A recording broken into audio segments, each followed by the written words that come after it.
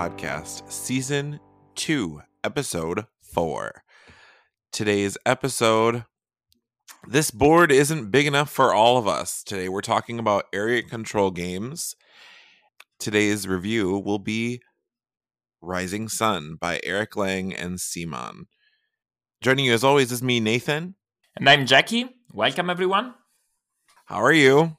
I'm good. I finally, yesterday night, managed to get new shelving for games, which obviously will help with the house not being a mess, but also it will help with playing stuff, because I have noticed that out of the eye, out of the mind, or whatever the saying is, because games that we cannot see on the shelves don't get played much.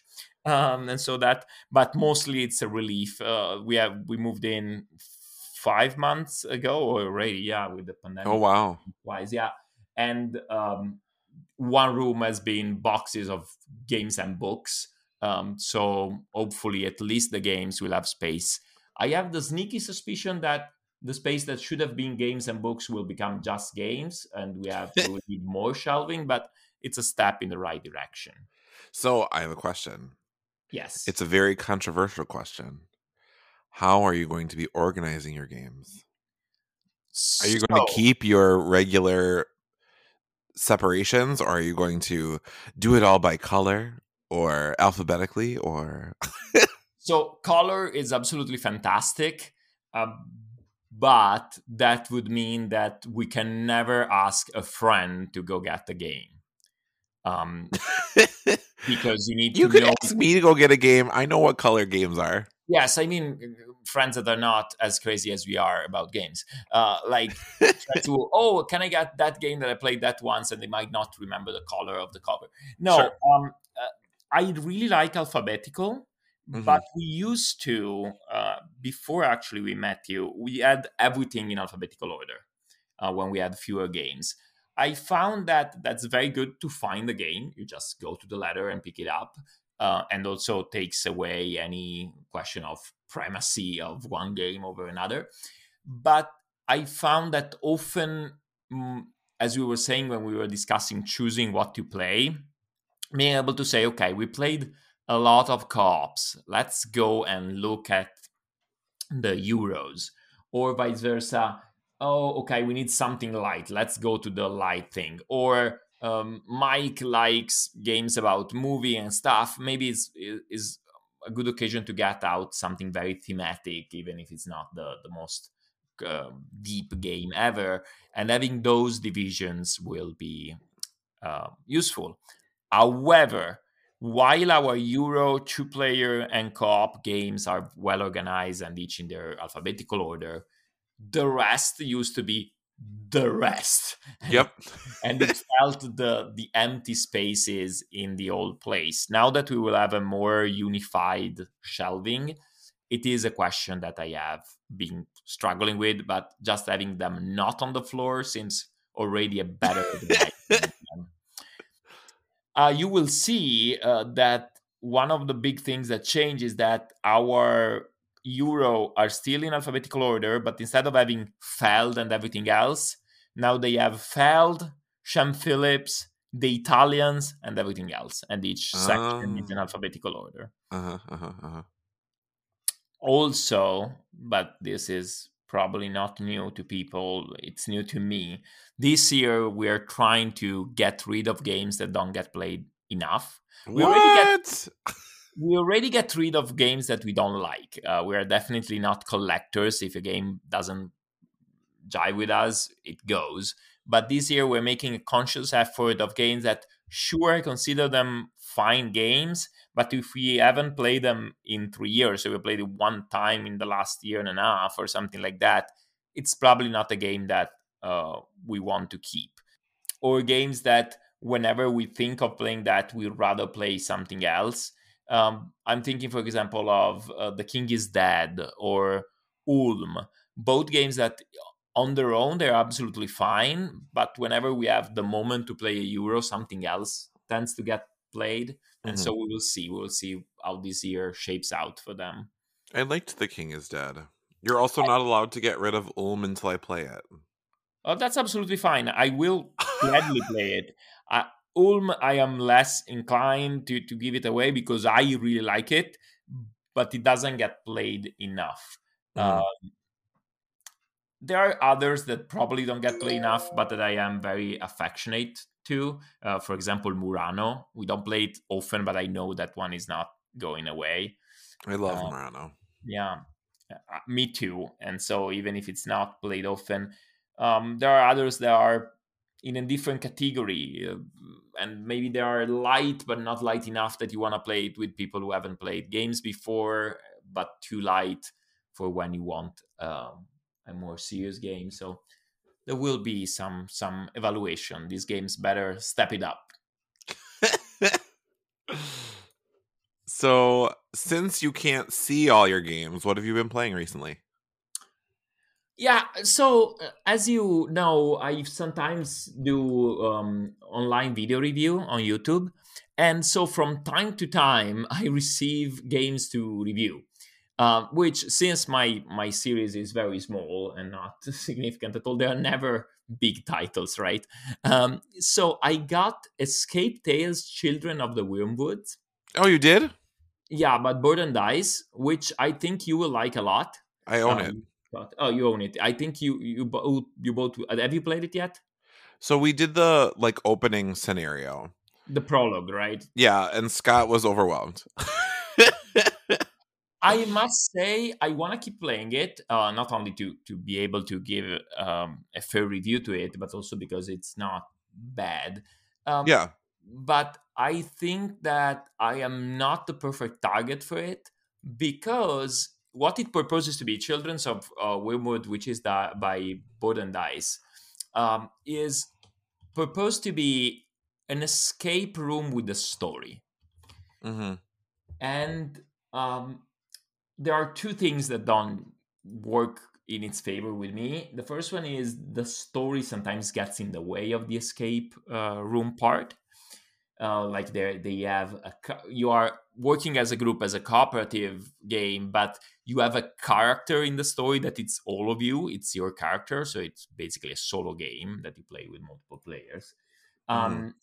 And this character has stats and he can rest, so they go with the story. It's not just that you read some story. There is an element of story game which sometimes interferes more than anything else with the escape room.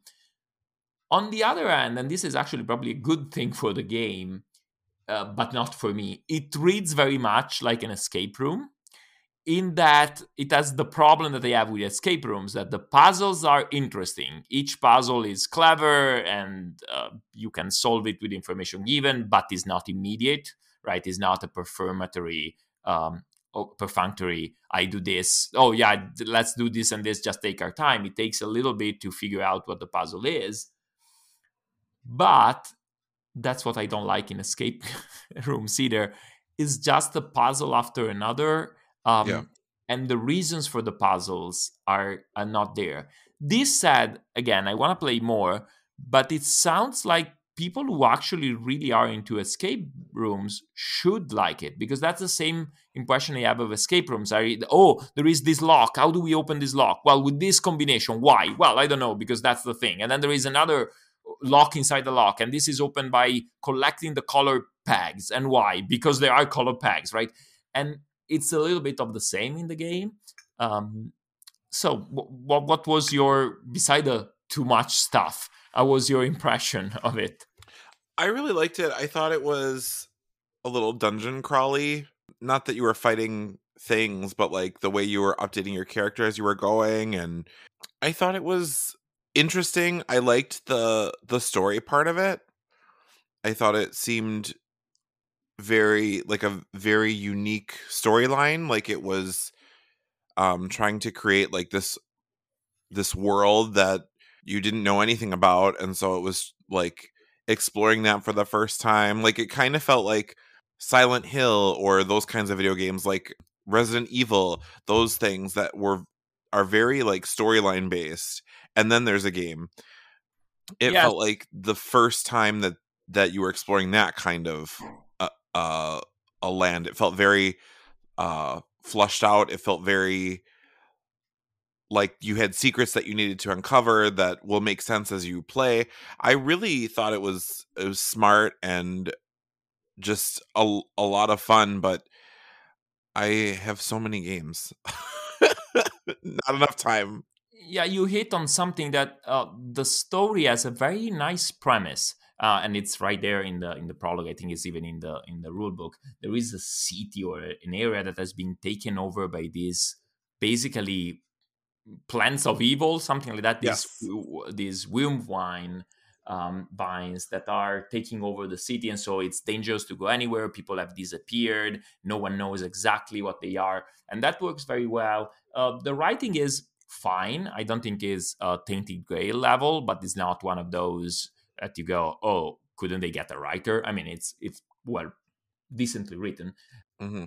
And but I do like that they are trying to keep going the small cap story of the you are now in this place and you're doing this thing, but also the overarching theme of you are trying to solve this big problem and mystery. But also from the get-go you have characters that you care about and characters that are your enemies, and they have some personality, right? I remember the two characters, the love interest and the big enemy, and I remember something about them, something that they did right, while often characters, even in games that I like a lot, they are just there to do something. Like I couldn't name a non-playing character in Eldritch Horror. There is one, but I only know him from Arkham Horror because it's just someone who appears and gives you a sword, or Hmm. someone who, while here the characters have their personality, they have their quirks, and I look forward to keep trying it. Anna liked it a lot. This is really what she likes, um, and so I look forward to trying it again. Again, I think that the worry about making it a story led them to put a little bit of rules that were not needed. All of the action things, you have action disc that you place on a little map of the location. That was probably superfluous, but the game, it looks nice. And it looks like this is the third one that they've released of this. You played one of them before? No, no, no. I'm saying this is the third one that they've released. No, I get that. I was wondering if you had tried any of the ones before. Oh no. This is the one that's best rated, but we shall see. And that was Escape Tales Children of Wormwoods from Jacob Caban and Bartosz. Oh no. Idzikowski. Yeah, yeah, yeah. From Board and Dice. Okay, what else have you played? I am still so excited about Red Rising. So everyone has been drawing the comparison that Red Rising is similar to Fantasy Realms. So I purchased Fantasy Realms. Fantasy Realms. Yes, it's a card game. It's um it's basically hand management the game. I really like it. Scott enjoyed it. He said it didn't hurt him, but he also didn't feel satisfied after playing it. And I think that comes from playing it as a two-player game because the rules are a little different. But it's very, very easy to learn. You draw a card, you discard a card. That's the whole game. And then you either are drawing it from the deck blind, or you're drawing it from the display of discarded cards.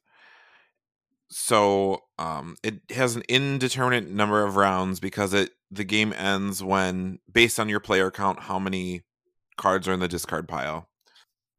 Is basically you're trying to manage your hand and make the combination of the cards in your hand work. There's lots of different combos that are possible. Certain cards will say, "Oh, you need this book, or you need this card, or you need this type of card, or this works with this, but it doesn't work with this." So they have bonuses, they have penalties, they have lots of different things going on in them, and we played it 3 times. The first 2 times we realized we were playing it incorrectly, because we were like, this game is ending so quickly. We were not following the 2-player rules exactly correct, so I think that the game is a lot of fun. I'd be very interested to play it with more people. It's a lot of tough choices, even though you are only dealing with a hand of 7 cards. You're still trying to optimize what kind of score you're getting from them. And I really liked it. I don't know if you guys would like it, because it is the drawing from one deck and some cards are just better than others. Mm-hmm. I have, beside that, I have two objections. First, it's ugly. Very. No. It looks like they couldn't pay anyone who had been alive in the last 30 years. Therefore, they went to someone who died in 1981. Hey, this is from 2017. Oh, yeah. So it's 3 years ago. And also, it does. 4 years ago. It looked like the graphic design that I could make, which is terrible because I am terrible. This said, beside the drawing from the same card, one more serious concern that I have about me ever trying this. So the cards only do things when you finish the game, right? So you collect the cards, but they don't do anything when you play them. You Right. you're just set collecting cards. Right. I mean, it might be that is one of those that from the rules that doesn't give justice. It sounds like they took games that had set collection as an interesting element and decided, well, let's reduce it to just set collection so it's not interesting anymore. It really looks like not a hobby game, basically. It's Really? get cards that together score points. Sure, they call it Wizards, and instead of giving a straight gives you plus 5 points, it gives you plus 20 if you have a dragon. But it's basically the concept of all of those traditional card games where we are collecting certain suits. Yeah, it's more complicated, but you have no real interaction. The cards are just point repositories. I am really, really surprised that you liked it, actually. Really? Yeah. Well, I mean, again, sometimes games you can read about them, read the rules, look at them, and then they don't click until you play them. So I am certainly not very solid in my opinion, but I'm gonna give you so much grief for this. So, the reason why they say Red Rising is like similar to this is because it's the same sort of deal. You're trying to maintain a hand of cards that at the end of the game you score the hand of cards. But the difference is you play them to specific areas which do something. You also they have a power that you use when you play them. So it's not only the combo, it's also What you do. right. Yeah, exactly. And as I said, the only perplexity that I have about Red Rising is, well, it's not a perplexity. I didn't like the book as much as I expected, but with Red Rising, I'm excited to try it. I am curious. I'm cautious because, as I said, Stegmeyer's designs are not as 100% hit with me as they are with other people. But I love Sight, and that's is. So I'm certainly curious about that. But again, because you do things, right? There is a board, and yes, the end goal is collecting the cards, but you have to do things to have the cards that are strong, not just keep them in your hand. Yes.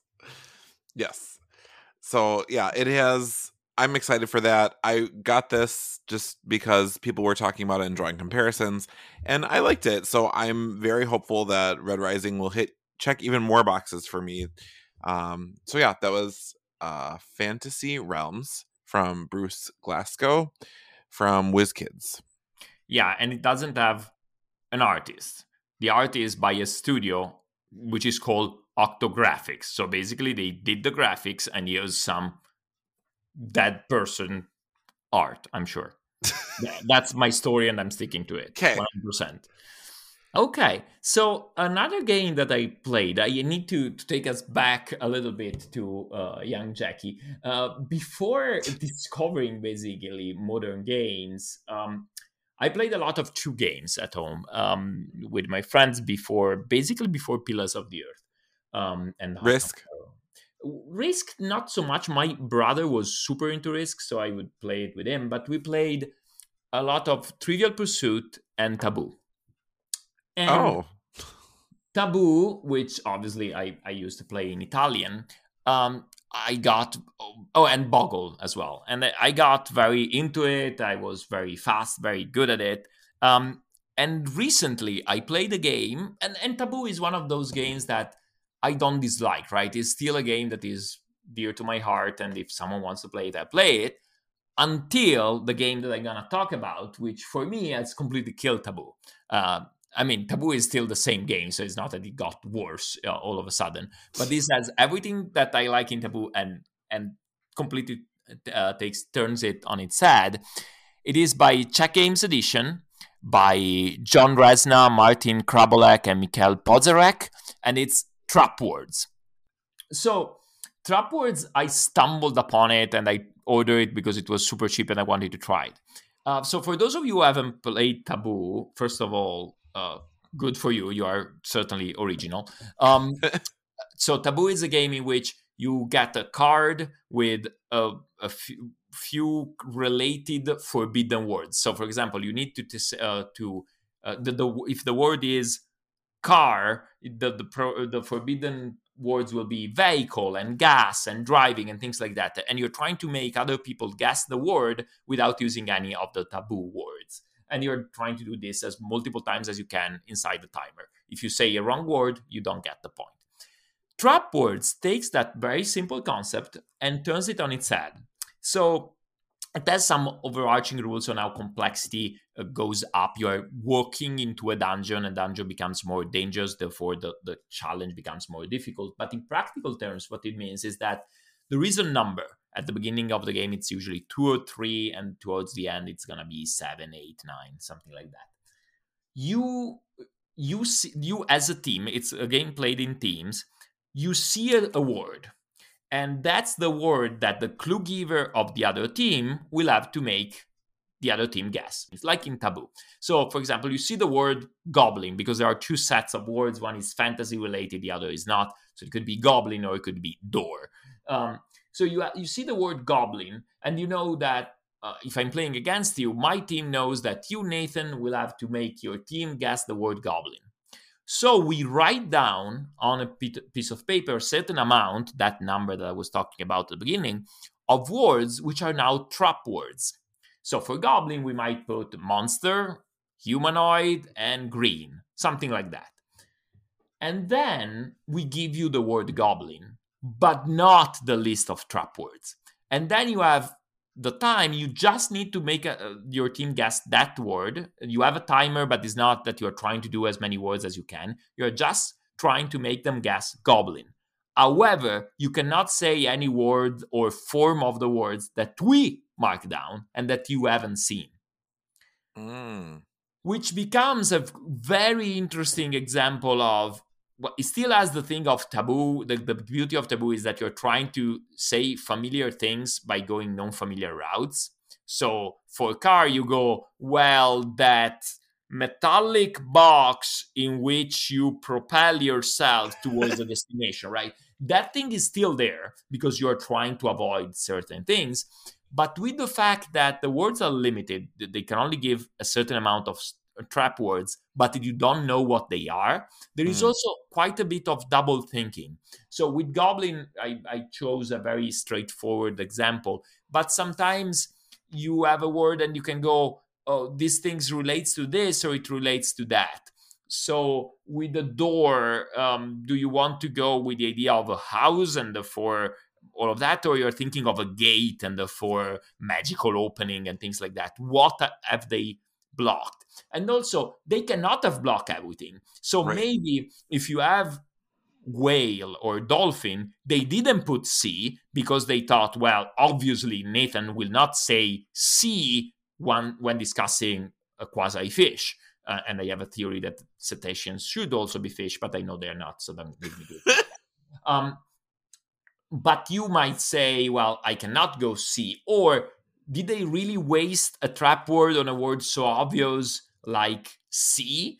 And so there is that double pull of whether you want to go there or not. You're doing this under a time constraint because you have 45 seconds from when you see the word to when you have to make it guess. The other team has your team has 5 guesses, and you keep going. Basically, each team plays every round, and if you succeed, you move forward. If you don't, you don't. You reach a monster at the end of the dungeon, which adds one condition. For example, you only have 3 guesses, or you have to speak very fast, or things like that. It's fun. It's fast. It's much more clever than it looks. I think when I started reading it, it looked like, okay, it's another version of Taboo. But the beautiful thing is that it keeps you engaged. Because when you're not the team guessing, you are still there, but you're not simply checking a list like in Taboo of, well, let's see if he gets one of them wrong. You are involved because, you made the list. Yeah, and often is, he said that word that we considered and didn't put down, right? Because and I really like it. And also before they start, you have this moment of, it's not supposed to be too long. You're not supposed to discuss it. You just write them down and maybe cancel one and write another one in. So your team is concocting the list, and it works perfect at 4. It's probably gonna be good, I think, with 6. With more than that, the box says that you can play up to 8 plus, so you can play any number basically. But I think once you're over 3 per team, you are huddling around a paper list, right? So if you have, or either you split into rooms and then you go discuss, but then it becomes not what the game is supposed to be. I think 4 is the perfect spot, and 6 is going to be absolutely fine. More would be much like I feel about Codenames. I actually don't find Codenames very exciting when there are 5 people per side, because someone needs to make a decision at some point. This is Trap Words. And that is by... I already said that. It's John Bresna, Martin Krabalek, and Mikhail Pozarek for Tech Games Edition. So, yeah, it looks cute. I like Taboo. I think it would be interesting to try. I also played Herloff. Never heard of it. By Alexander Neepkins and Inga van Desselaar from Jolly Dutch Productions. How do you spell it? Herrrlof. If you had a problem with the last game, I can't wait to hear what you say about this game. So, Herloff is basically a trick-taking game. Which is more than you can say for the one before. Ouch. Anyway, so Herloff is a trick-taking game where you get 15 cards, and then you flip over a card, and that's the trump. And then based on the trump and your hand, you try and predict your score. And then you play out tricks. And then at the end, you reveal your predictions and you determine your score. If you're correct, you get 10 additional points. It's the first person to 50. Each trick that you win is worth a point. So that's the whole game. So some of the cards do little different things. There are cards that are not numbers that like destroy the trick, or it's the lowest possible card in the game, but the loser of the trick gets to start the next trick. First of all, Tristan Rossin, who's the artist, did, I think, an excellent job. This is charming. It might not be my style. It goes with this it tries to keep in line with actual Viking art, some of the stylistic choices, but the graphic design is super cute for a game this simple. Um, and second, from what you describe it's a trick-taking game, which is probably not my favorite style, but that's more a me problem than the game problem. It looks, from your description, it looks straightforward enough. So if you like trick-taking games, I don't see why you wouldn't like this. It adds a little bit of prediction. The cards are clear. At least you play them in a trick. You are trying to do something. No, I'm 100% serious.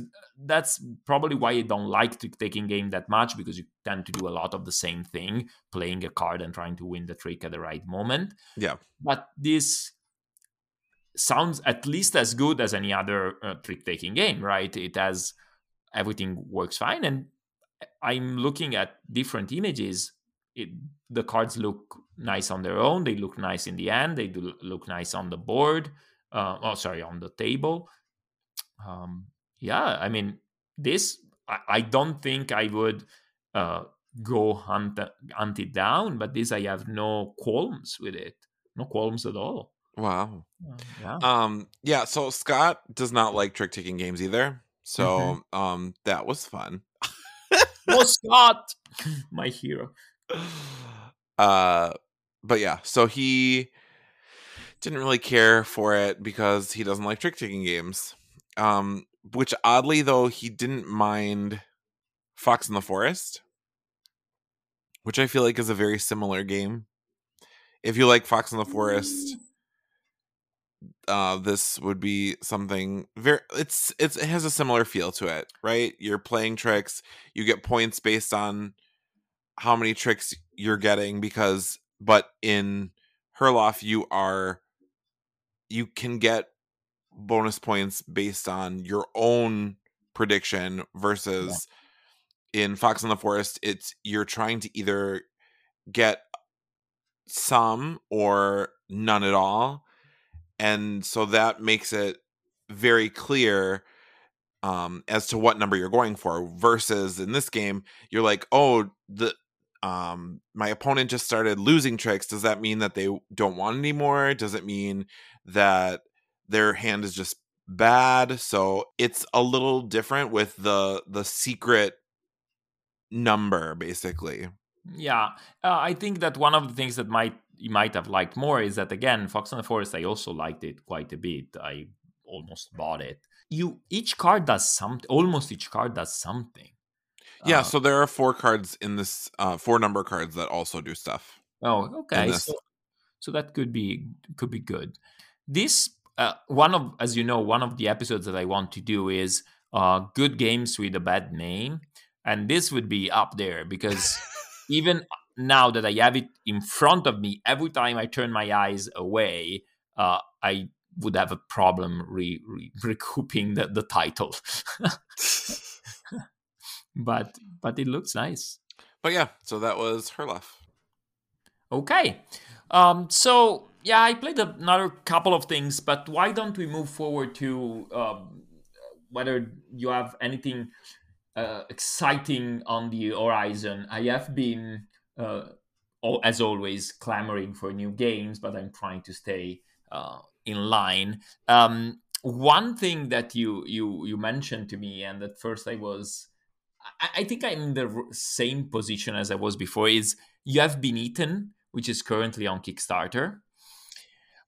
So the art looks interesting. The idea is charming. If I'm not mistaken, you are a miner that goes into a beast to mine, and you risk being digested by the beast, which sounds like an original, fresh, different theme, not particularly sanitized, but...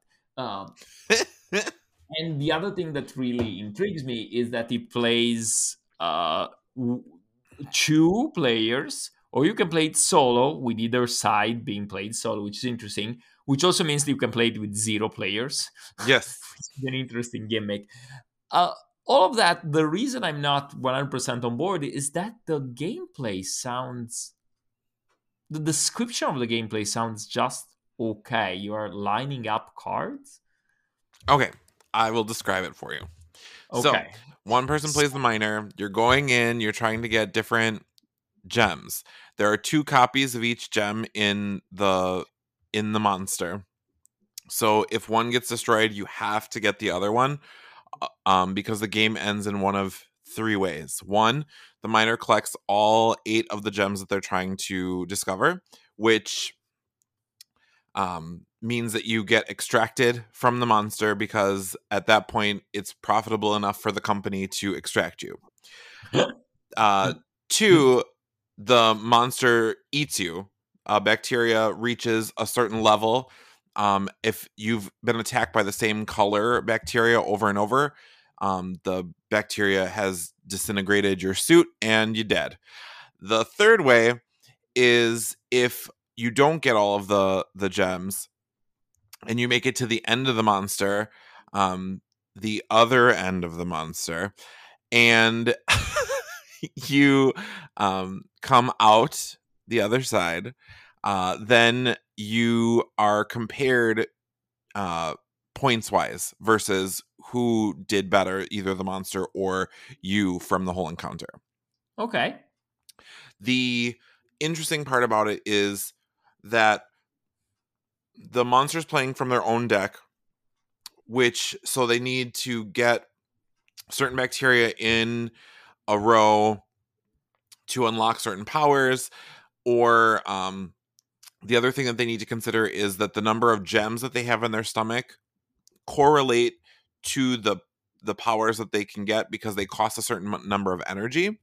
So you have to have a certain number of gems in the belly, or you have to cycle through cards by putting them at the bottom of the deck in order to meet the energy requirements. Then you can get these upgrades which change certain things, like it makes the certain bacteria more effective against people, or you can downgrade an upgrade, which there are upgrades that the miner can get, and there are tools that come through the belly because you're not the first person to go through this monster. Other people have met an unfortunate demise, but that's good for you because then you can steal their tools if you get certain upgrades. So yeah, I'm extremely excited about this game. I think it's going to be a very fun experience. I do think I might end up be playing it more solo than as a 2-player, but that doesn't bother me at all. So no 0 players for you? No, I will not just run the game, but I mean, I I might try it once just to see what it's about because it sounds I'm funny. actually weirdly lured to that. It has some charm for me, the idea of a board game that plays itself. Um I don't know. So yeah, that is So You've Been Eaten from designer Scott Alms and from Ludi Creations. And it's on Kickstarter, and it will still be on Kickstarter when this episode is published. So check it out. I am in it at the fancy version because what other version is there? Fair enough. Anything else that you are excited about? I mean, I already talked about Red Rising Oh, fair last enough. time and this time, but I've actually pre-ordered Red Rising, so that will be coming next month. So we're moving forward from excitement to excitement and bought. Okay, and I already mentioned a few things. I am getting too much into Kickstarter. I know I'm preaching to the choir here, but uh, let's leave it at that. Then let's not go into the nitty gritty and of Kickstarter, and let's get to instead a game that we did kickstart, I guess, a long time ago. Rising Sun, which is our game review for today. So, Rising Sun it's a big game, and I won't try to get into all of the rules. But in general, you play through 3 years. At the beginning of each year, there is a tea ceremony in which you basically decide who to be allied with, which is a game mechanic effect. You share some powers, and you cannot fight an ally. Then you go through 7 rounds of I choose, you follow. Basically, the player whose turn it is will choose one of 4 action from a stack, so you don't have always full choice. There are 5 actions, and you will draw 4 and choose one. And you can move stuff on the table, recruit new powers and new monster, summon new creatures and forces on the board. You can harvest from the things that you are controlling on the board, and you can betray, which means you replace a couple of figures on the board, and you break alliances. Through all of this, you are also controlling temples that will give you bonuses after the 3rd, the 5th, and the 7th action of each round. At the end of each year, you get into the war phase, which takes at least as long as the action, so it's not just a resolution, it's a very important part of the game. And for each area in which there are at least 2 players who are not allied, you fight. You count up strength, but then the way it's resolved is you do secret bidding on certain categories behind the screen. You're bidding for the right to take other people's hostage. So if they have a big monster, taking it hostage takes out all of that strength. You are bidding for the right to add your Ronins, which are your mercenaries that you can use multiple times during a war, but you need to win the right to use them. You can commit seppuku, which means all of your forces go away, but you get points for that. And you can win Imperial Poets, which simply give you points depending on the amount of slaughter that happened in that battle. A couple of interesting things. Ties are broken in this and throughout the game by honor, which is a track in which you move back and forth throughout the game. It's very dynamic, and you are trying to stay on top of other people unless you're playing specifically a strategy that calls you to be lower, but then you will lose all ties. And the other interesting thing is that whenever you lose a battle, everyone who loses a battle gets wiped out, but also gets money. The money that the winner spent is divided among the losers. You do this for all of these provinces where there is fight. You're trying to collect win tokens for each thing. You do this through 3 years, and at the end of the 3rd year, you count up the points. There are points that you gain from a bunch of different effects. A lot of the points will also come from these conquest token. You're trying to have a lot of them and different ones, showing that you have fought in different places. And all of that is wrapped up with amazing miniatures, a lot of different powers that you can draft in these cards that you can buy, but also in very asymmetric player powers at the beginning. I think rule-wise, obviously, this is not enough to be able to play the game, but I think we touched upon most of it. Yes. Okay, so let's start. I blabbed enough. Why don't you start with what is your general feeling of the game? Again, beside all of the details that we'll get into it. So I really like area control games. I like dudes on a map games. This is a very good representation of a little of both. So it is so cool to accumulate different powers and form alliances, and it has so many different mechanics that you're like, oh my gosh, they threw too many things, but somehow it just all works. Everything is smart, everything is there for a reason, and I like everything from the variable player powers, because then you are trying different strategies, to the different there are different sets that you can do within the game. So there's one that focuses heavily on monsters. There's one that focuses heavily on the kami, which are the gods that you're praying to in the temple. So there's so many different things that the game, even though it's the same game essentially, you are playing vastly different games every time, but it's just so good. Like, there's so many things going on, and it's very overwhelming to some people. I actually sat down and taught this to 3 other people a few years ago now, and I told them, I said, this is gonna take some explanation. This is not something that I can sit here and explain to you very quickly, but I promise you it will be worth it. It's a great game. And then I explained it all. We started playing, and 2 turns in, one person decided to quit. So then we had to completely stop. But the other people were so enamored. They were like, let's just start over. Let's start over. And at 3 people, I don't think it's very good, because you're constantly leaving someone out of an alliance. Yep. So I was very hesitant for them to receive that as their first gameplay, so we just postponed it.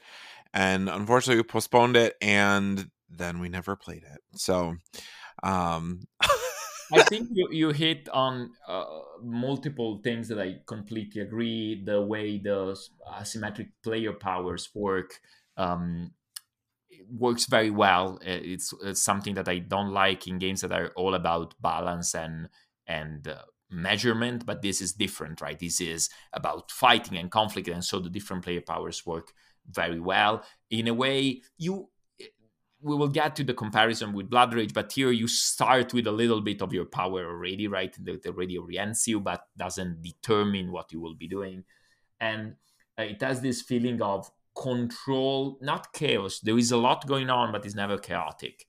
I think it is a little fragile on a few things. First, the number of players. I feel very strongly that I want to play it with 4. I will play it with 5. I could be roped into playing it with 3. With 6 is way too long. At 5 is already very heavily long. And you played it with 6?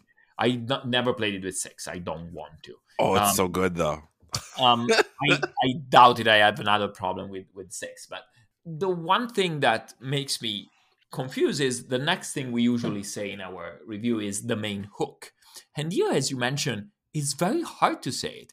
Is it the beautiful monsters? Sure, but they have a somewhat limited effect on the game. Is it the I choose you follow, which is a mechanic that some people rave about and I really like, and it works very well in this game, but that doesn't explain the game completely. Is it the war part with the bidding?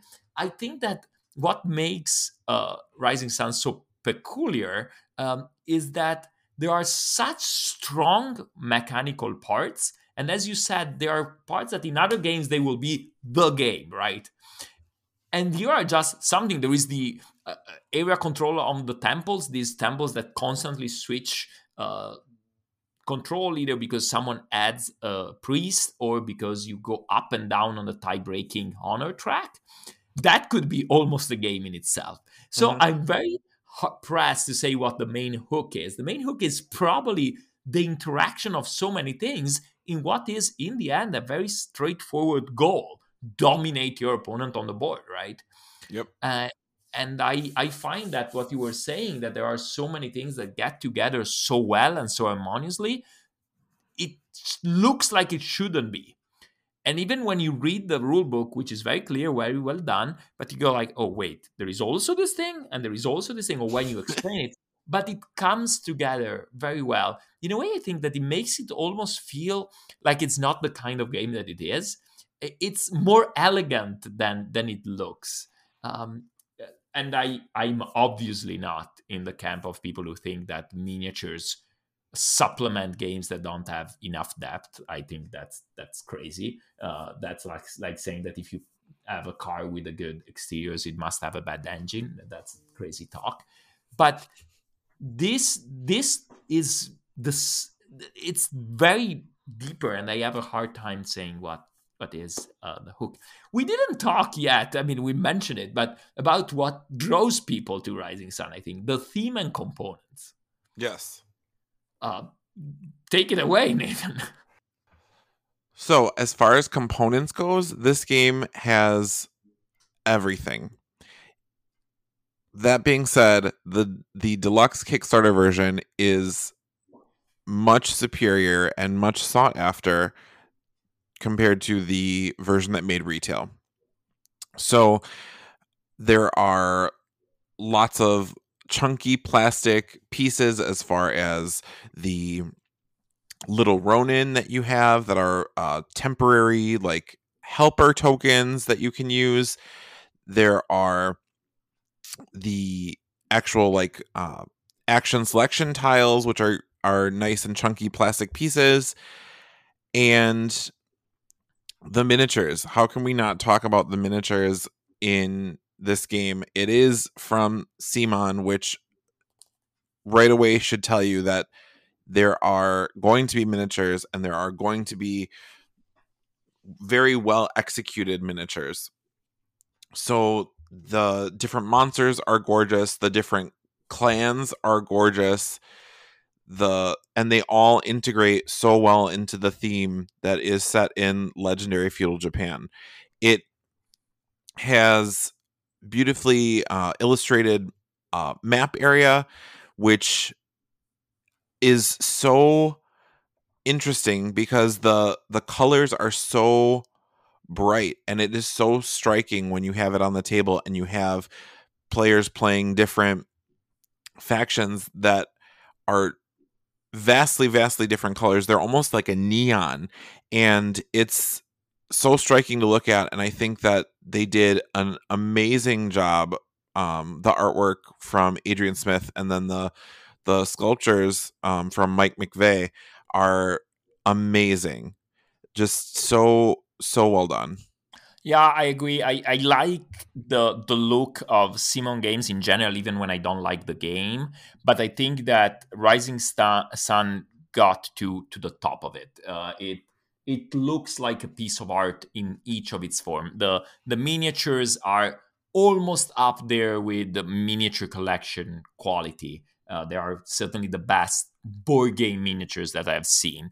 The art is fantastic, a little gruesome, but never too much. The board has these pastel colors which recall the actual more vivid colors of the miniatures. The fact that the players' miniatures are full colored. At first, I was a little thrown off because I'm used to gray, right? Gray with disc and things like that. But this is not only a great choice practically because you can see immediately, oh, these miniatures are yours and these are mine. Not only it allows to use the disc on the base to differentiate among the function of the miniatures rather than who they belong to, but also it makes the game look nicer. There is the blue army and the yellow army and the green army. You mentioned the miniatures, you mentioned the plastic pieces, and indeed I care about those probably more than I care about the extra monsters. The extra monsters are always cool, the things that come with the stretch goals, but the strongholds, because there are four things, right? Five things. One is, as you mentioned, the tokens, the Ronin, and those are nice. They're plastic hexagons rather than cardboard, but I could probably live with it. Second, the coins, and again, I could probably live with the cardboard coins. The flags that mark where the fight is going on, they are very useful on a practical level, having them vertical rather than not. But the two things that I cannot imagine playing without are the mahjong tiles rather than cardboard to be shuffled when you draw your hand of possible actions, and the strongholds on the board. You have these 3D castles, and they are basically miniatures rather than flat tokens that get lost in a sea of miniatures. That's actually, I think they that was a misplay on their part. Those should be in the basic version because that's a usability factor, right? It's not just fancy. Everything else is cool, but having the cardboard thing can get lost in the miniatures. And the theme, as you mentioned, is legendary Japan. So they got a lot of flack because historically, I think there is a region that is called Edo, but Edo is the name of the capital, is the old name of Tokyo. To be fair, I know I might sound insensitive, but I think that insensitivity is not that. This is also the history of how it came to be, right? Eric Lang grew up with his grandmother reading him these stories to show him that there was more than just European mythology. And so, sure, it is a reinterpretation, but I think it comes from a place of love. Although, one of my favorite stories about this thing, do you know about the Kotai debacle? Mm-mm. So, at one point on VGG, midway through the campaign or shortly after, I don't remember, someone gets there and goes, without particularly polemicism, goes, so I am a little confused. I am an aficionado or a scholar of Japanese folklore, and I recognize all of these monsters, although some have been reimagined to be game compatible, right? They need to be all monsters that fight and do something. But I'm a little confused about this Kotai thing. Is this angry monkey god? And there is that we both own it, is this little miniature of a stretch goal of this little monkey. So apparently, when they were looking for stretch goals, they went to Wikipedia to the page of uh, Japanese folklore monsters, and apparently a guy from Australia had put a line about a friend of his, a Kotai, this monkey god, because this friend of his was very hairy, who gets very angry, especially when he's drunk. And they put it on Wikipedia, and someone at Simon just copied the line and ran with the with the design of the miniature. And so now there is a thing in Rising Sun that is this guy, and they had like an interview, they sent him a copy, and I find that absolutely hilarious.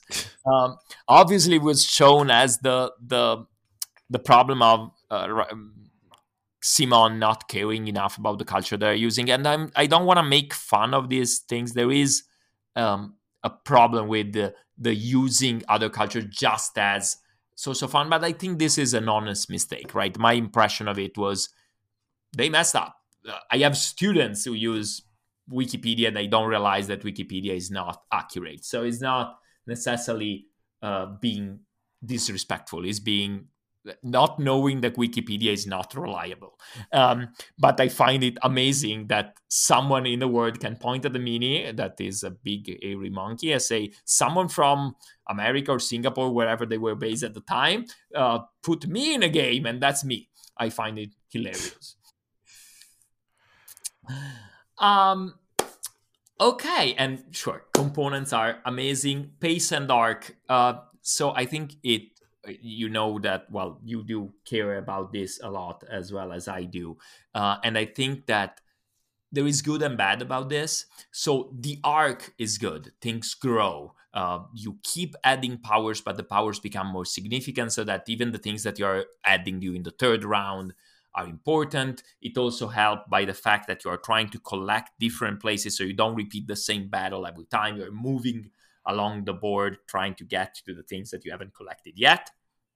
The pace is amazing and bad, meaning that the first part of each round, I find it super quick. I pick an action, everyone follows. My allies and myself do it a little better. Then we get to the next action and we do it again, and it's fast and quick. Each action is relatively simple. Then, after three of those, we have a temple control thing where simply we get small bonuses, and again, it's fast and quick. And we do all of this 7 times, and then we get to the war phase, which is at the same time the most interesting part, but also a little bogged down. Mm-hmm. I think that, as I mentioned at the beginning, you have these auctions, right? And I find it interesting because it's a good way to bring in different powers. But there is a lot of coins basically. So the in the auction, you're not trying to choose, oh, I have 4 figures and I'm putting 2 here, 1 here, and 1 here, like you do, for example, in Cry Havoc. Here is, you might have 17 coins and I might have 11, and you are gonna participate in 4 battles and I'm going to participate in 2. So maybe I'm using 7 of my 11 coins. Okay, I want to divide them. I will put 3 on Seppuku and 2 on Ronin. So now wait, maybe Nathan is going 5 on Ronin, so I need to match him to 5. Therefore I have 2. Do I put, and it takes a long time for decisions that in the end tend to be a lot of, okay, sure, I put 4 rather than 3. Let's hope that Nathan didn't put exactly 4, right? And something like that. So that feels like a lot of investment in terms of thinking power and time without a great payout, I think. What is your impression of that part? So I am really bad at that part. I feel like every time, especially when I play with you, I feel like I am outbid by like one. Yep. And I'm like, how did he know for me? And so, and the weird thing is like you process it so quickly. Like when we play, you will go, okay, I have these to do. I have this coming up. And then I'm going to set this, and then you usually are sitting there staring at me, like, okay, I'm all set, and then I'm sitting there agonizing over this decision because it makes a huge difference sometimes. The things that you're going to collect, either points or the little token for the region that you won the battle, or there are certain things that you can play to, make sure that you win, or steal honor, or what have you. So there's a lot to consider. And I feel like sometimes people can get very bogged down in that. I feel like I don't ever get frustrated with it. I know that it is part of the game, and it's a good part of the game, and it's an enjoyable part of the game. I just don't know that I've played it enough to really master how to find that balance. And I think that's part of a good game, to be honest. I think part of saying, oh well, I didn't do this time, I didn't put enough here, so next time I need to remember that I need to do, I need to focus on this only, instead of trying to be greedy and get all of these different things. I need to focus on the one thing that I really want. And it all comes down to different strategies. And again, the replayability of this game is amazing Yeah, because of all absolutely. the different things that you have to consider. I think that you strike on. It's not frustrating. It's beautiful. I think it's a genius thing. Again, to have you don't just have strength, right? Is you have things that you need to consider, and what you care about is important. I think that the problem stem from the fact that, probably to make it a little easier, not to add an additional step, they made the things that you bid for with money, which is the same thing that you use to buy powers and buy miniatures during the first part of the turn, which means the number of them spiraled out. Because think, if you were going into a battle, for example, and you had to put tokens equal to your strength, or you had 5 tokens, things like that. So sure, you can go, do I need to put 2 here or 2 here? But you have a limited amount. The problem is that when you have 11 or 17, you could spend 2 on this battle, or you could spend 9, which means you could put 7 on something, or you could put 1, and all of the steps in between, as you were saying, do I put 2 or 3 or 2? Wait, if I put 3 here, can I put 4 here? And so there is too much, I think, range in that. Yeah.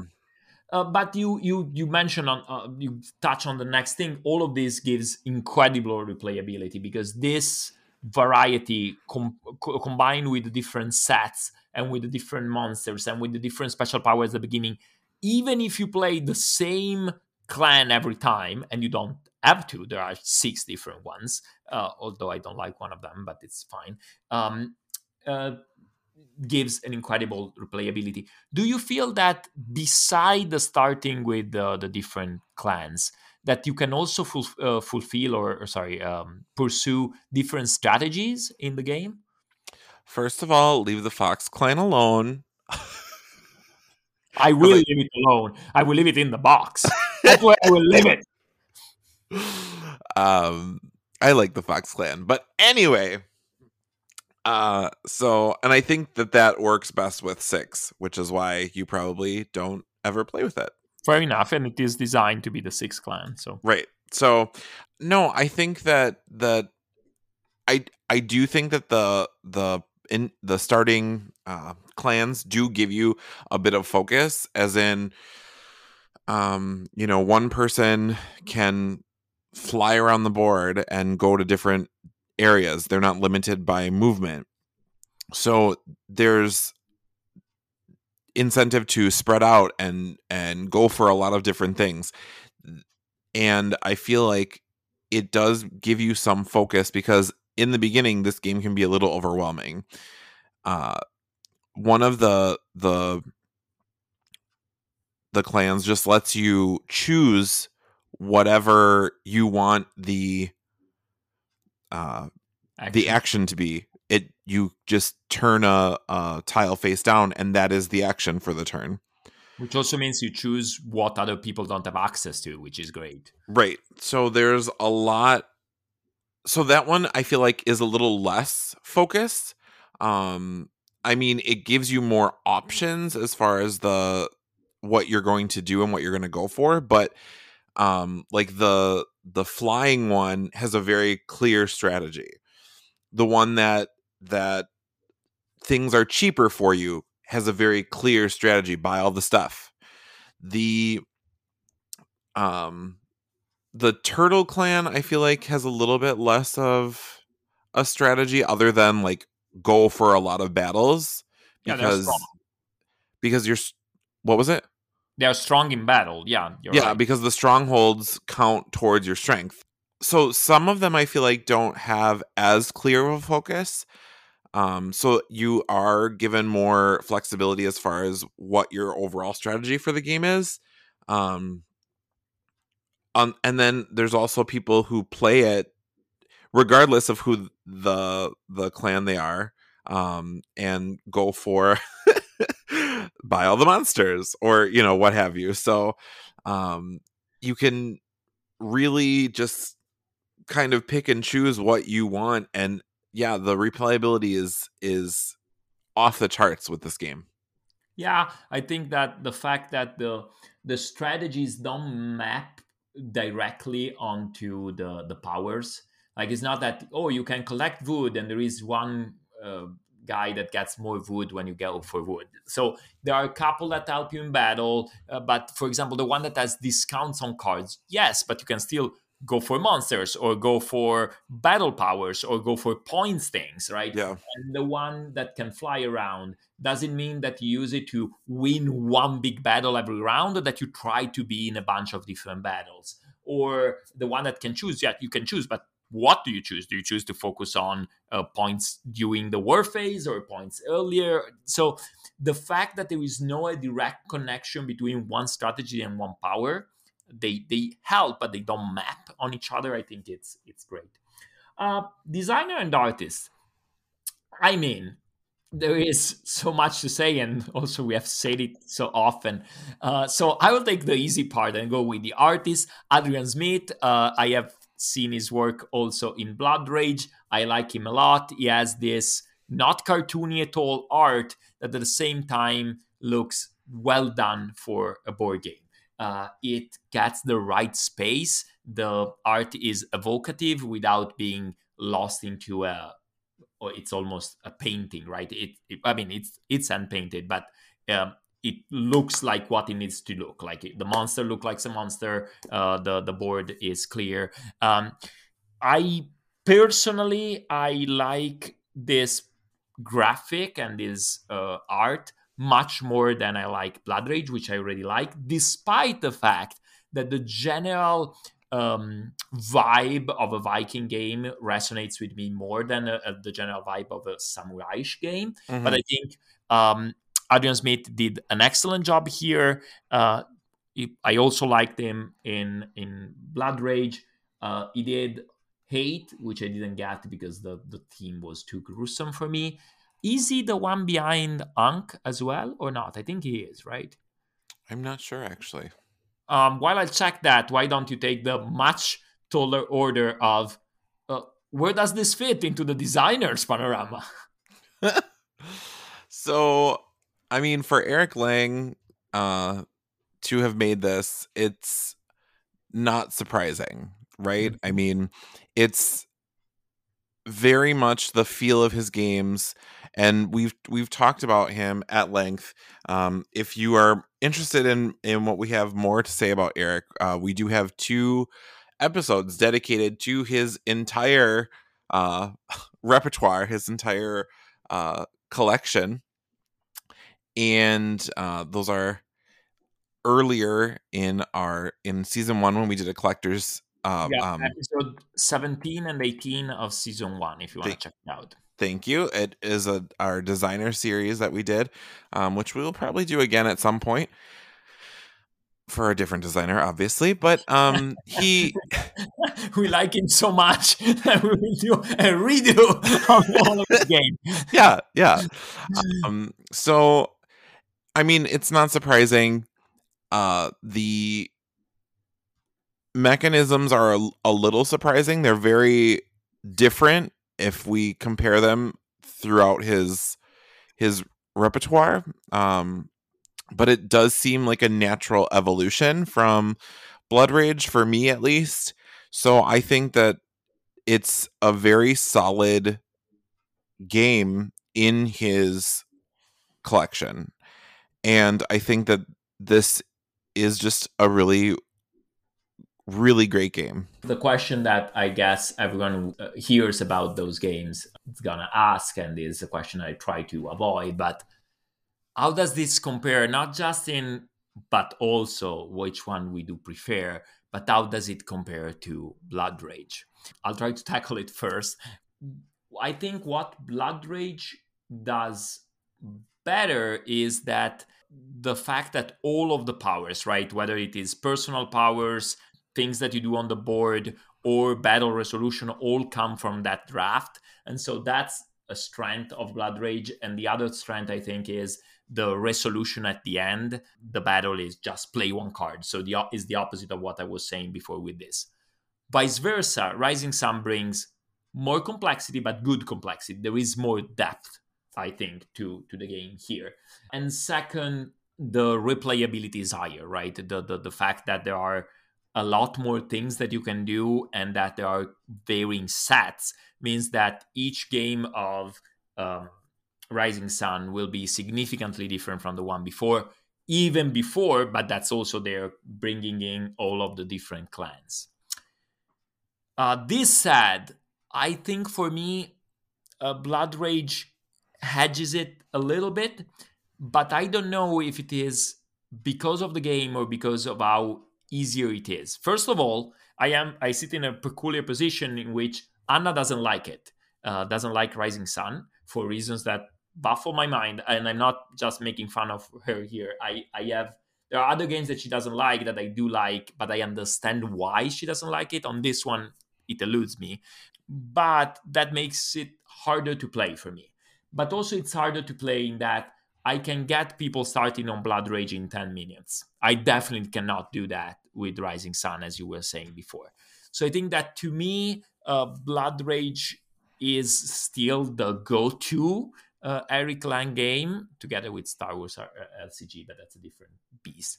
But I don't know if it is a function of the quality of the game or just of its accessibility. For me, I prefer Rising Sun. Mm-hmm. I will say, like, the setup time is significantly longer in Rising Sun. Like, doubled, almost tripled of the setup for Blood Rage. And that's not including explanation. I'm just talking about physically setting it up, because you have so many customizable things that, again, are a testament to their replayability, but you have to pick which card set you're going to use. And in that case, you need to have the correct monsters out. Are you playing with the Kami expansion? How many players do you have? You need all of those miniatures set out. Then you need, it's so many different things. But I have always found my plays of Rising Sun to be a little bit more rewarding as far as how I feel after them. I feel like we played an epic, game that was dynamic and it was difficult, but it was, worth it. Whereas in Blood Rage, I feel like the game goes much more quickly. It's interesting because the turns on Rising Sun are a lot more fixed. You know that you will get certain number of actions, and then you move on to the battle phase. Whereas in Blood Rage, the variable turn amounts based on your rage and based on if someone steals your rage, and if someone can just literally be left alone playing the game by themselves because they still have rage left, or they weren't included in certain battles, or it doesn't preclude other people from joining in on things if they take certain actions. But it can become, oh, this person has all this rage now and they can just keep doing actions. So for me, that's where I feel like Rising Sun has significantly less downtime for people, even if you aren't involved in a battle that's happening at that moment. You are so invested because you may be in a battle with one of those people in the future, because the battles are resolved in a sequential order that everyone knows what order they're going to be resolved in. And so it will be important to you later on. Whereas in Blood Rage, I feel like the battle system, if someone wins, you're like, okay, they won. It doesn't really affect you, other than the fact that they, may have less people on the board. But the very interesting way in which the battles affect other battles in Rising Sun makes it so much more interesting to me as a complete game. Fair enough. So I think we have talked about it at length. I'm looking forward to your final thoughts if you have any. I will just say that Rising Sun has this peculiar thing in which a very beautiful, very pastel, very artsy ensemble delivers a brutal bloodbath of monsters and powers and gods and even angry monkey gods from Australia. And I think that it's a great game, one that I don't play nearly enough, and I can't wait to play it again. So to answer your question before, Adrian Smith is indeed the artist for Ankh. And on this confirmation of my being right, we can move forward. If you enjoy area control games, if you like collecting all the powers, if you like negotiation games at all, if you like a game that is a bit of a longer length, but feels very rewarding in the end, I think this is a definite game you should check out. It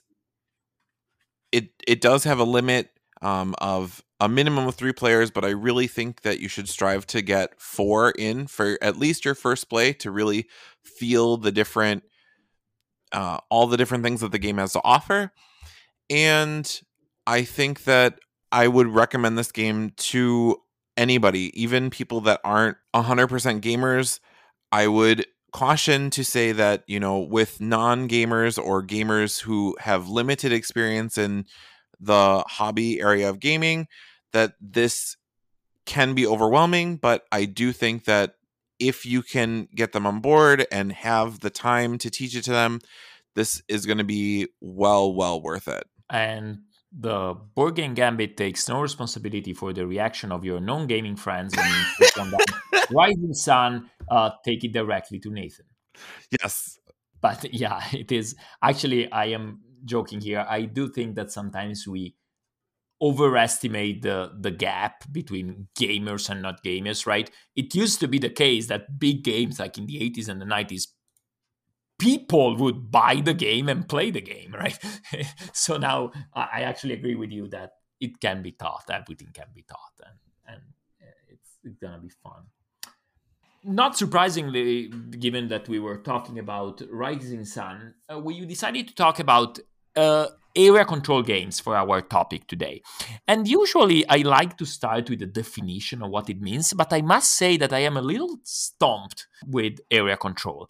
Obviously, it must involve some kind of an area on the board, but what to control it means seems not to be clear, not just to me, but to the collective mind of BGG, either of Board Game Geek, because it seems to go between places where you have a majority, so having more than others, places where you take it and not someone else, so occupying a space, and straight up having military strength, usually represented by miniatures or tokens. Did you solve this dilemma one way or another, or did you add a more encompassing approach? I kind of just went with the multiple people trying to get one spot, and based on how many things you have in that spot, that will reap you some benefit if you have the most. That was what I tried to go with, and I think that is the like basic definition of it. Mm-hmm.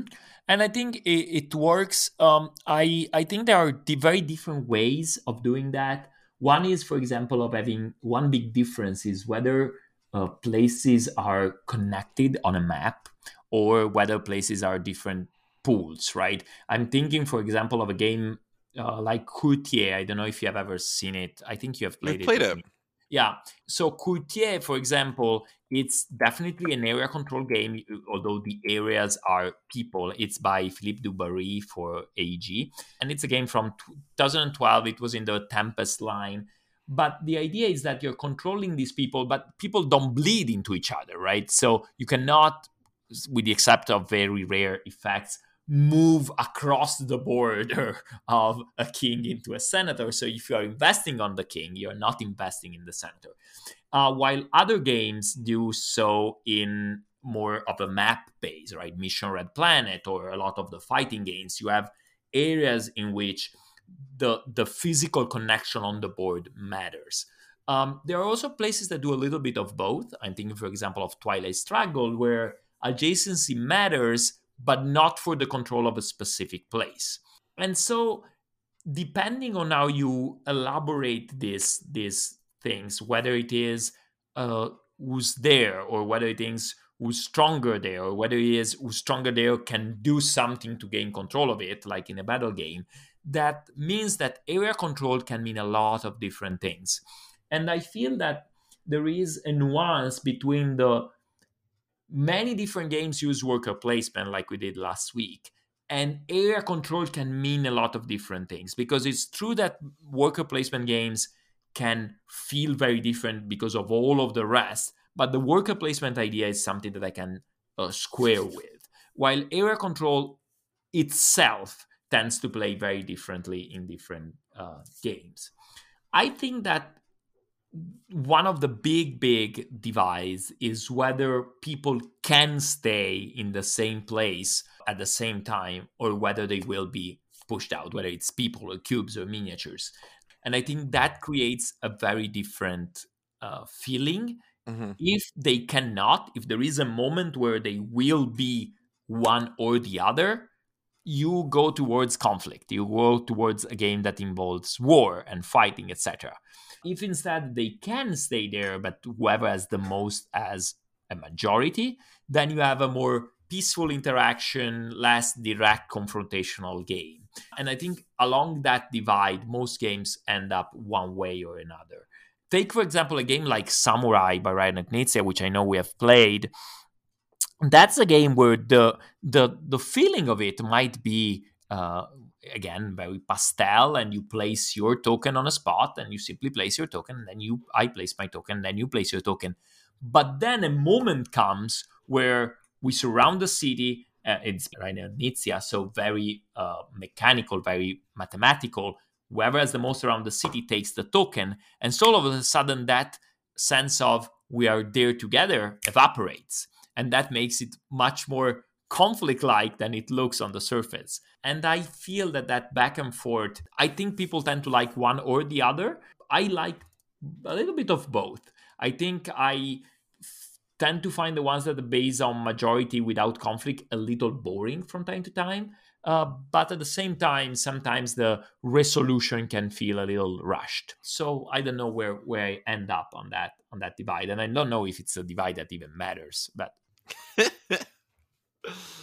I I like both sides of the coin. okay, I think I think it depends on who you're playing with, because I know people personally who don't particularly like conflict. They prefer the ones that are area majority, where you can all be there but it's whoever has the most, versus the ones that are conflict based.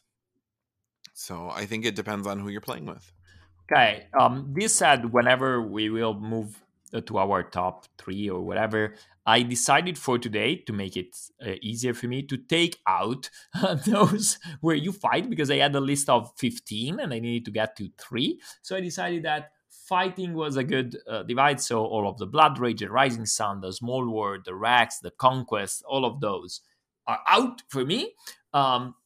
Which I know they're probably not for you, but I needed a guideline, and that became my guideline. Well, you like area control, like fighting games, a lot more than me, I would say. I don't know. You like Mesa?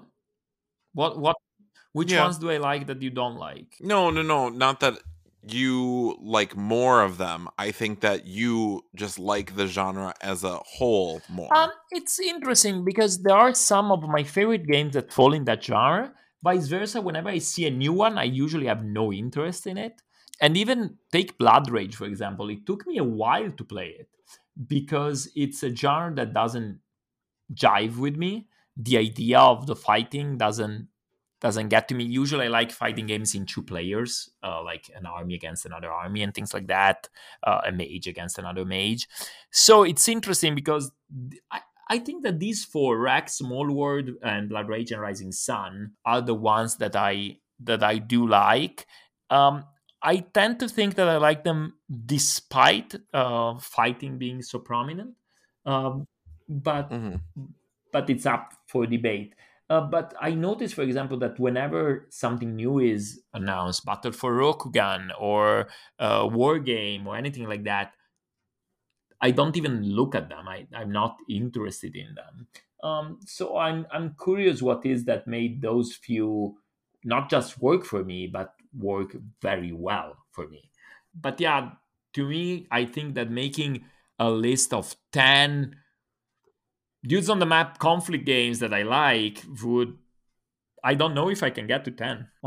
I would probably I mean even not just my 10 favorites. I would have to throw in things like Risk to make it to a list of 10 fighting on a map kind of games. Hmm.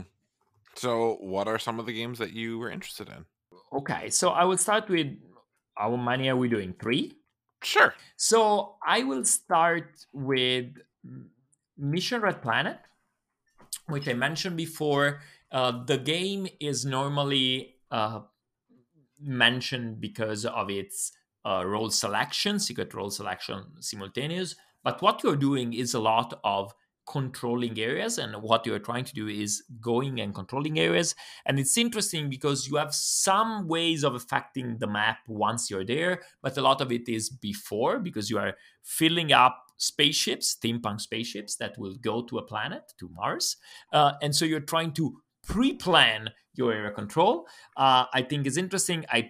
I do think that the game is made by the part that is not area control, but the area control works is simple enough to support all of this very well. So my number 3 is Mission Red Planet, which is by Bruno Catala. Okay. So my number 3 is Ethnos Hmm. from Paolo Mori from Simon, which interestingly enough contra contradicts what I said earlier about miniatures, because this is not a miniatures game. A lot of set collection, and you're placing tokens on the board. There is no conflict per se, but you are going for area majority in different regions. And I think that this game is quick. It's a very it's very stripped down to very simplistic area control. It's just whoever has the most, and that's it. So when I think of that mechanism, that really is what hits home for me. I know you played it, but I don't know if you liked it per I se. like the idea of it much more than I like the game, meaning that the idea of your collecting troops, and the more you collect, the more the effect does things. I liked it. The way the game worked with that, oh, I will draw a card. Oh, this works. This doesn't work. Um, I didn't like that wasn't really a drafting. The part of the card selection really didn't jive for me. Hmm. But and also it's ugly, but that's beyond the point.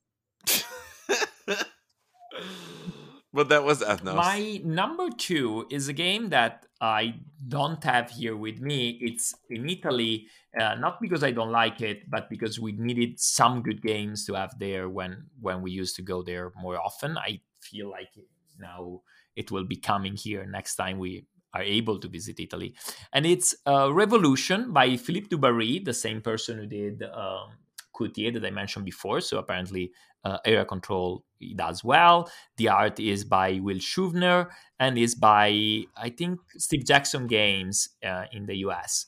Um, and it's a game that is all about area control, and it's a double area control. Not only you are controlling an area on the board, but also you do a little bit like a battle of Rising Sun each turn. There are 15 rolls, and you bid on different rolls, and you reveal. And if you have the majority of the bid, you need to be the winner of the bid on each of those things. You resolve it, and you get a lot of points, and you put things on the board, and you're trying to control different places. And it's fast, it's quick. It can be incredibly frustrating in a fun way when you bump with someone else and you just get wiped out, because if you bid exactly the same, no one gets it, and so you could potentially match exactly what another player is doing, and neither of you gets anything, and someone else collects the benefits, and that's Revolution. That looks interesting. It's nice. It has this thing where you have gold, blackmail, and force, and force trumps anything else, and blackmail trumps gold, but you still use the others for tiebreaker. So if I put one force and you put three blackmail into gold, I win. But if I put a force and you put a force, then we look at how much blackmail we put, and then we look at how much gold we put. So there is an interesting Mm-hmm. dynamic there. It's simple, right? And sometimes it can get a little longer, because the way the game triggers is when the board is full, and sometimes you now there is only one location open, and only some of the places can get that location. And so, do I bid there, or do I just ignore there and try to get points elsewhere? But if everyone gets that, the game can get a little longer. But it is fun. Interesting. I will check it out. I'm sure Brian owns it. Very likely. So my number 2 game is going to be the Stalford Dynasty. Nice one. So that is from Andreas Setting and from Z-Man Games. So it's again another very very boiled down area control. You are going for majorities in areas. Other people can be there. There's no conflict.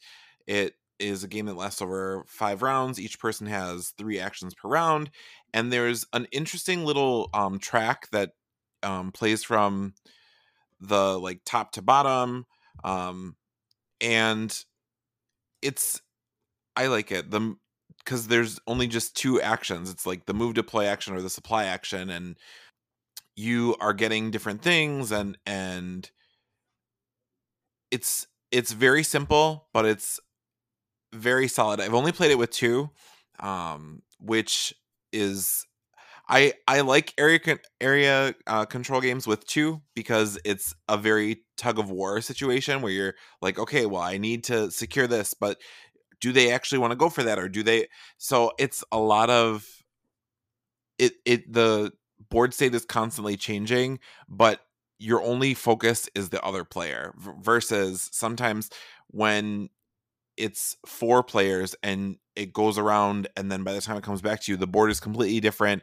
There's nothing you can do. Sometimes that can be a little frustrating for me with area control games, but this one is very nice. I like it. I haven't played it in a while. I think it's much better with more. That's partially why I didn't play it. When we played it with 2, we liked it. Then we played it with more, and I decided I always want to play it with 4 or 5. This is one that I Mhm. don't mind with 5. It's the game that I wouldn't say it put Andreas Stedding on the map for me, because after that I didn't connect him to this game. I just knew that I liked the Stauffer Dynasty, and it was until Gugong that I noticed him as a designer. But I really like it. It does a few things very innovatively, but it's still based on majorities and controlling areas and when you go where, and I like it a lot. Yeah. So before I get to my number one, I wanted to mention a few games that got lost for different reasons. One is Rialto and Xidit. They both feature area control in a very prominent way, but it's not what draws me to them. So I left them outside, although Rialto has very physical area control as well.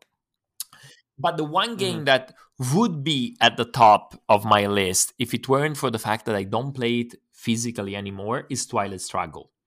Twilight Struggle is the perfect area control game. Not only each area on the board is a conflicted area control in 2 players, so you would like that part, but also each of them builds into a continent, and controlling continents is also important. Only you don't count pieces, you count control areas. So if you control 5 nations and I control 3, you have control of that continent. It's a little more complicated than that because there are battlegrounds and things like that. The point is that all of this makes it for a perfect game to play on an app. The app takes control of everything. You play the cards, and so it's a game that I don't. I think I still own it. It's somewhere, but it's a game that I haven't played in the physical version in a few years, so it felt weird to put it. My number one. Therefore, my number one is Seven Ronins.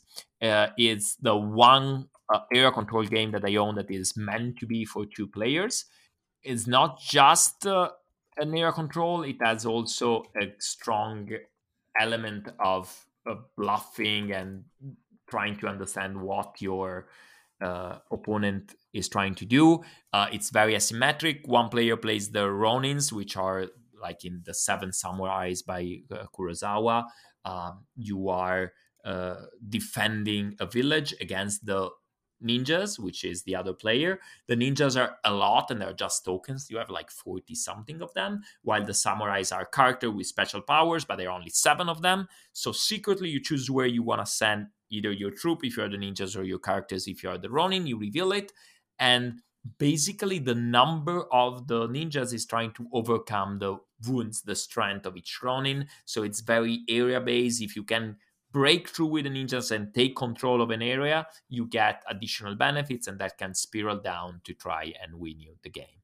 And I love it. I think it's the best game the Gray Fox games put out. And yes, I include Champions of Midgard into that.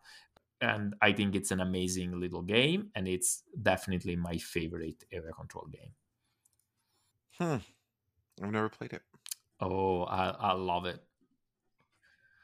Anna doesn't like to play it with me because she says that I'm sneaky, but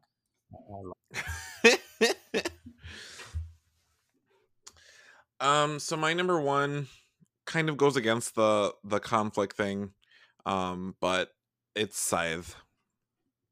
I, I think that Scythe is it because it has so much more than conflict. Conflict is a portion of the game, but it's not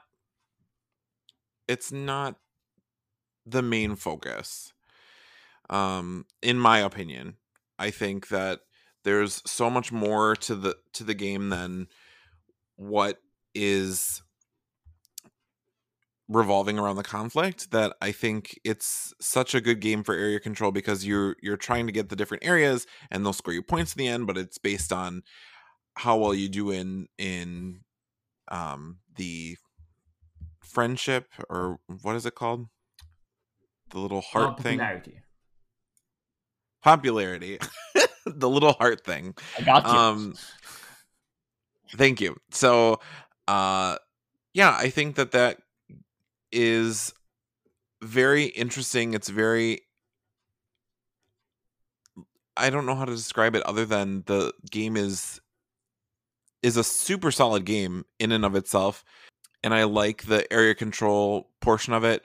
But the funny thing about it is that I often forget that it's an area control game till the end when we're scoring. I do feel though that it's not just you. I mean, it feels weird because I really like Sight, as you know. I'm not I'm not a mono Sight player. Like, I know some friends of mine had at some point become where they would play only that, but I really like it and I will play it anytime people want to play it.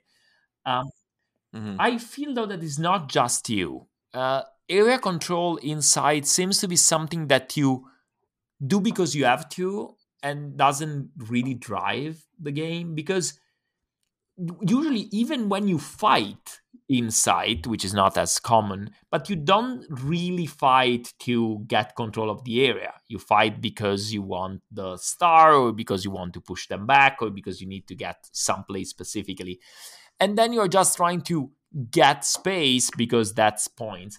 And so I feel that the reason it didn't make my list is that the area control inside is the least interesting part of Sight to me. It's just, or try to have as many territories as you can, but you don't fight that much. Oh yeah, I will send a worker there, and sure, I will build a building there, but it's very straightforward because you need a point. So between the fact that there is no majority, and the fact that is so over afterthoughty in the game experience, if not in the game scoring, that's why it didn't jump to me. But you're absolutely right. I mean, scoring, you can score up to 3 points, I think, for territory, and that can be a huge chunk of your winning score. So I absolutely see your point. It's just that to me, it doesn't read like an area control. Interesting enough, usually I try to mention one game that does the mechanism that we do in a way that I don't like.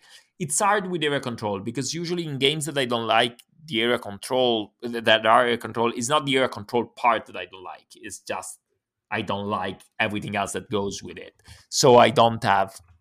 I cannot end on a sour note today, contrary to my pessimistic beliefs. But yeah, I like the. I was surprised to see how many area control adjacent games I like. It's not surprising to me that most of them don't involve direct conflict. A few others that I consider that were Royals, which is a Ticket to Rides level of complexity, 8-Minute Empire Legends, where conflict is very abstract, Courtier, Dominare, where you move cubes along. But so yeah, the conflict ones didn't jump to me in terms of area control. But yeah, that's what I have. Yeah. So obviously I didn't include things like Blood Rage and Rising Sun, which we've already talked about, but they're also really solid games. It's just, when I thought of area control, I didn't really think of those games. Also, because then, especially for things like Blood Rage, you can have more than someone else, but is not capitalized until you don't, right? There is never a moment in which having the most is important. Well, I guess in the scoring of the missions, but again, the reason is you put people on the map because you want to trigger a battle, which is not so much about controlling and positioning. It's just an accumulation of troops ready to fight. So, yeah. Okay. So I think that leads us to the end of today's episodes. We're happy to be done with the episode, at least for my part, because it was fun. It was also 2 hours long. So, as always, you can find us on Instagram at Board Game Gambit or Facebook Board Game Gambit. And then if you like our content, please feel free to leave comments anywhere you find it, and we will get back to you as soon as possible. We are so thankful for all the comments and supportive notes of encouragement that we've received. So if you have anything, it really makes a huge difference. So if you could do that, we would be over the moon. So as always, signing out, it's me, Nathan. And I'm Jackie. Thank you, everyone. Bye. Bye-bye.